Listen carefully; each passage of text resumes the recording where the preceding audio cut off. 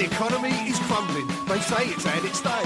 The workers are all rumbling. Revolution's on the way, but I could never be a Marxist. It goes against the grain. And before you call me past it, give me a chance to explain. You see, come up to Port Newell. He went with Danny Baker, singing silly disco songs and reading Melody Maker. I'm singing down at Dunkirk. Welcome to Radicaal, a podcast about the radical aspects of politics, music and football.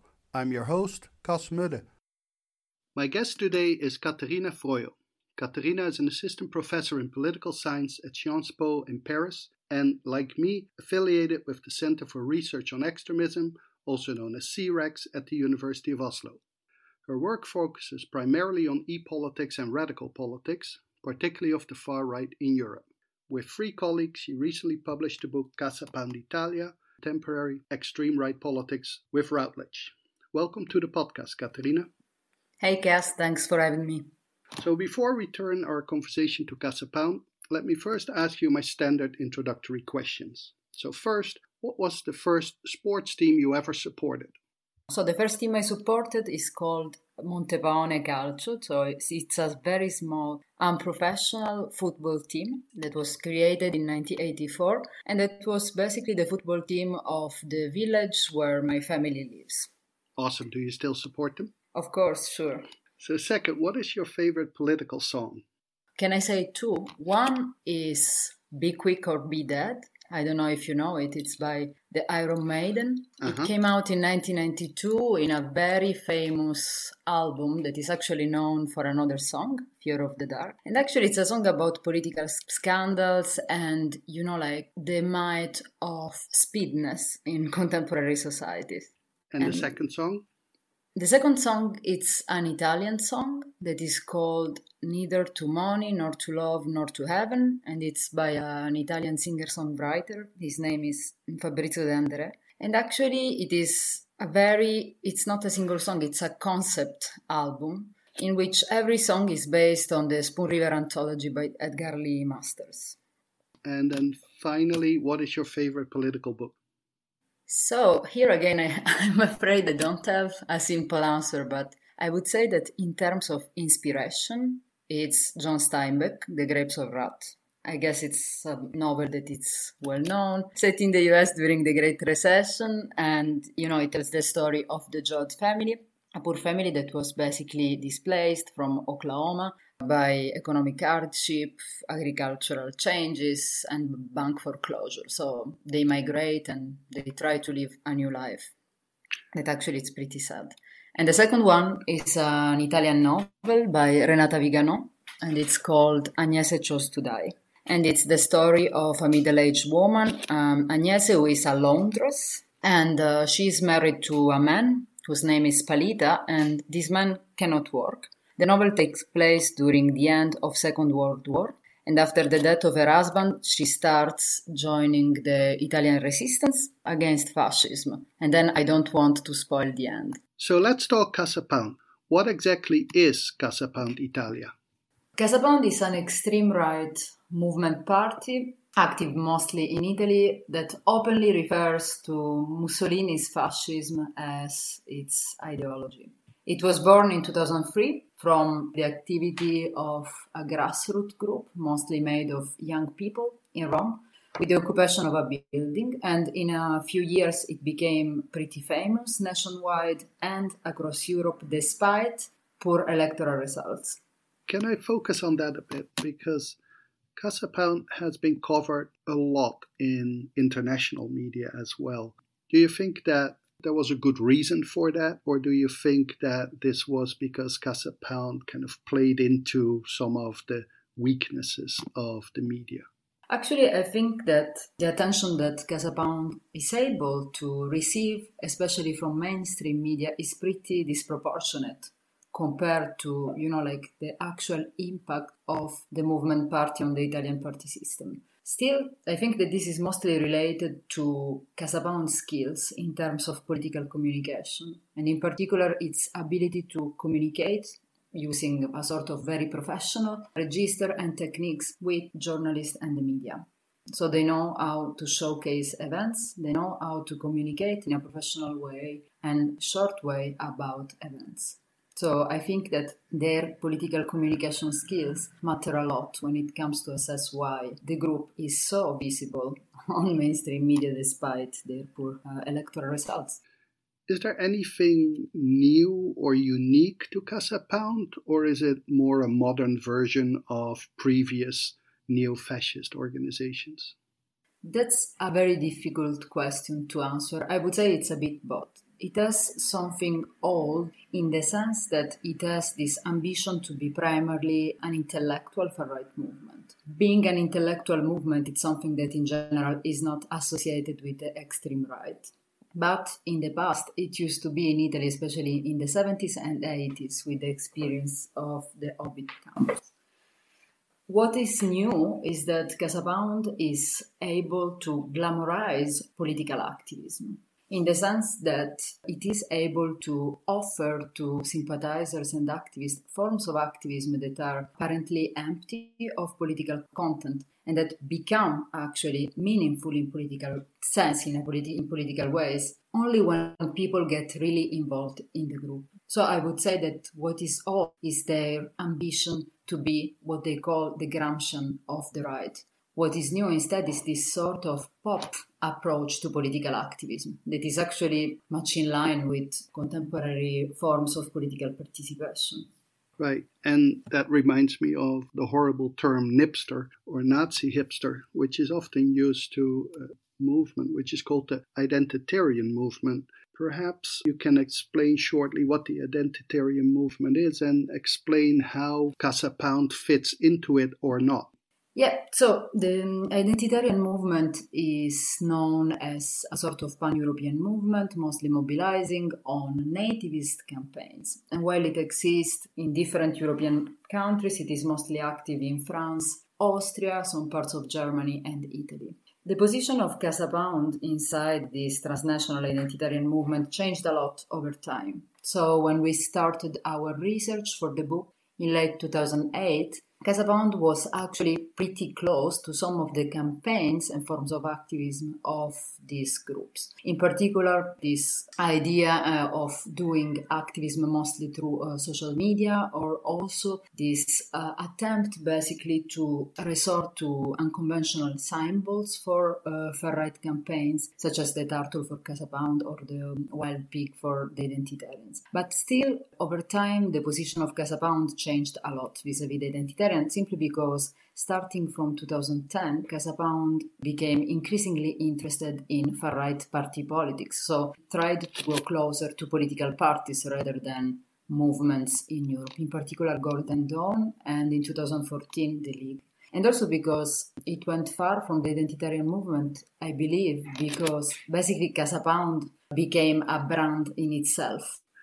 Okay, and before we talk about the relationship with other Italian far-right and particularly the League, can you just say a little bit more about the symbol of CasaPound, which is a tortoise?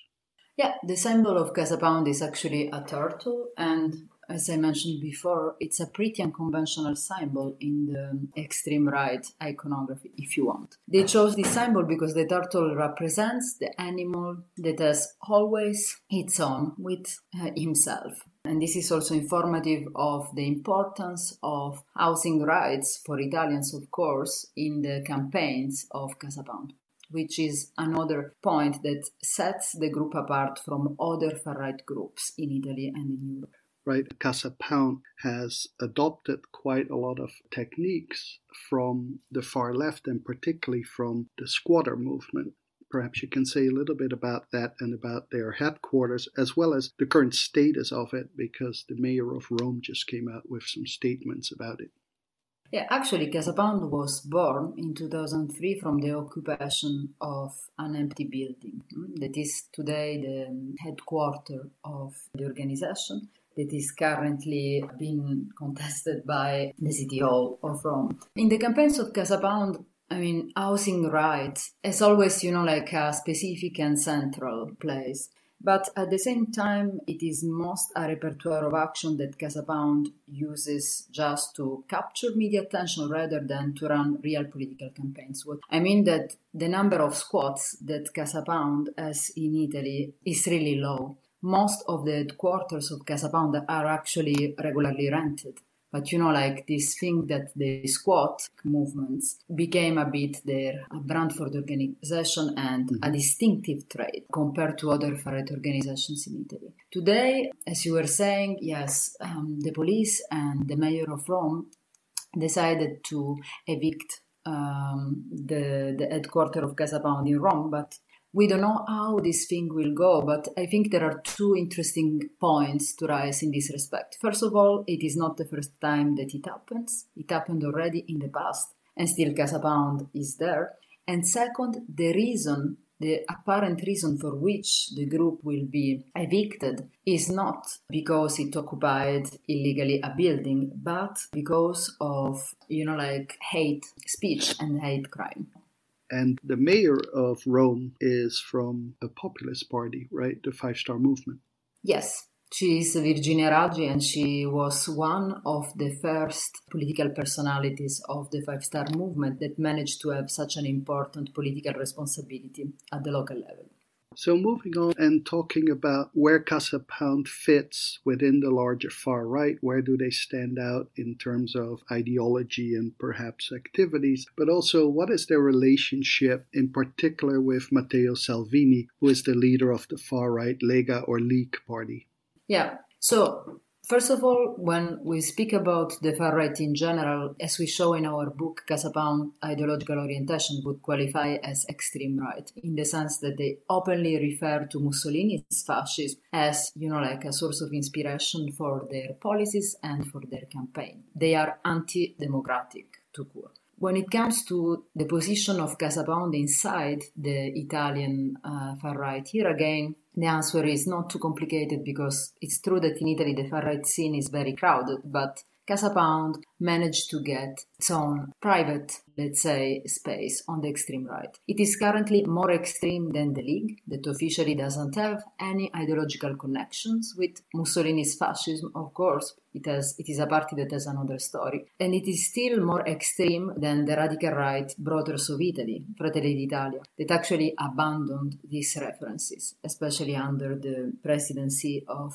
Giorgia Meloni. And differently from other far-right organizations in Europe, and also the League and Brothers of Italy in Italy, their activists have intellectual ambitions, right? And this is something that is lacking to other political parties in Europe and in Italy. With respect to the relationship with the Northern League, this is a difficult question. Today, there are no official channels of communication between the two. They existed in the past, and they existed in particular in 2014, when basically CasaPound ran the EP campaign for the League in Rome, where CasaPound basically made the campaign to gather support for Mario Borghezio, who is one of the most important representatives of the League and also a European MP. So what makes CasaPound also interesting, particularly for this podcast, is the role of music. Can you say a little bit more about the role that music plays in CasaPound? Well, actually, music plays a core role in the politics of CasaPound, and for different reasons. First, I think because music was important for the origins of the movement, because CasaPound was born from a group of young people that used to gather and listen to the music of the Z0 Alpha, that is this band that is today the official band of CasaPound and whose vocalist is CasaPound current president. Second, music is very important for CasaPound because it gives to the group money and funding, right? So CasaPound has its own musical label, Rube Tarpea, Tarpeian Rock, that basically produces the music of the Z0 Alpha and also the music of minor, underground, extreme and far-right groups in Italy. It is also extremely important for the socialization of activists. So among the cultural activities that CasaPound promote, you have regularly concerts that are also used as moments for recruitment. And today CasaPound music is very important for CasaPound because it also allows the group to bridge to different constituencies through different groups. So you will have groups that are related to CasaPound that would play, more conventional, let's say, hard rock or rock against communism. But then more recently, you would have also, like far-right singer-songwriters that also refer to CasaPound. So in a certain way, they expanded their musical horizons, but music still plays a core role for the group, yeah. And last week, I spoke to James Montague about ultras, and of course, Italy was very prominent in that discussion. Does CasaPound have a relationship with certain ultra groups? Yeah, that's a very interesting question. Actually, most CasaPound activists are closer to AS Roma, right? That is the football team of the city of Rome. And this is pretty atypical, considering that in general, extreme right activists in Italy tend to be closer to Hellas Verona, Lazio, or another football team, Inter. Today, the ultras of AS Roma are basically split in various groups. And CasaPound activists are also split among these various groups. So the most important are the Fedain and the Boys. In 2007, CasaPound tried to create its own ultras group that was called I Padroni di Casa, the owners of the house. But actually it lasted really shortly and it disappeared in 2008, if I recall correctly, because it was merged in a new ultras group that was called the Gruppo Roma, so the Group of Rome. So basically they remain in the same area, so the area of ultras of the AS Roma, but they are divided, among the different ultras groups that you will find. So does this mean that CasaPound is primarily a political factor in Rome, both in terms of politics and in terms of ultras, or do they have some other strongholds in other regions and localities? In CasaPound politics, Rome plays a crucial role, so they are actually, let's say, better rooted in Rome. But today, and since 2008, they managed to open 92 new headquarters across Italy. So they have present also in the northern eastern part of Italy, where in general other extreme right organizations were also active, but they mostly concentrate in the central part of Italy and in Rome. Okay, so we're coming to an end. What do you think is the most widely shared misperception about CasaPound? That's a very good question. I think that perhaps one misperception is to think that groups like CasaPound can seize power or office.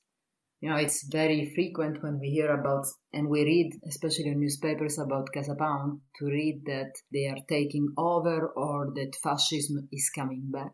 I don't think that this is the case, in the sense that CasaPound openly refers to Mussolini's fascism, like as a source of ideological inspiration. But the way in which the group, the clients at the end, implements this fascist ideology has really little to do with historical fascism. This, however, doesn't mean that CasaPound is void of any sort of ideology. Quite the contrary, ideology still plays a big role, and in particular, nativist and ethnocentric campaigns. They are there.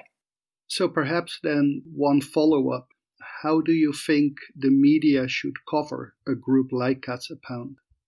That's a very difficult question.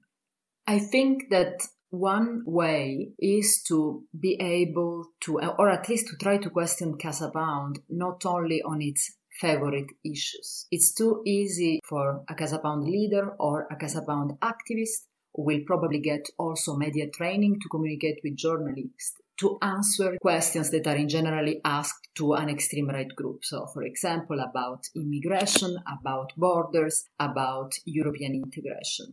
I think that perhaps one way would be to try to question them on other issues over which you have to take a position if you want to matter in domestic politics, including, like some less, issues that the group doesn't necessarily own. For example, like the building of a road, or also something more about, how health systems should be founded and so forth. So question them on issues that are not just their core issues like immigration or globalization or European integration.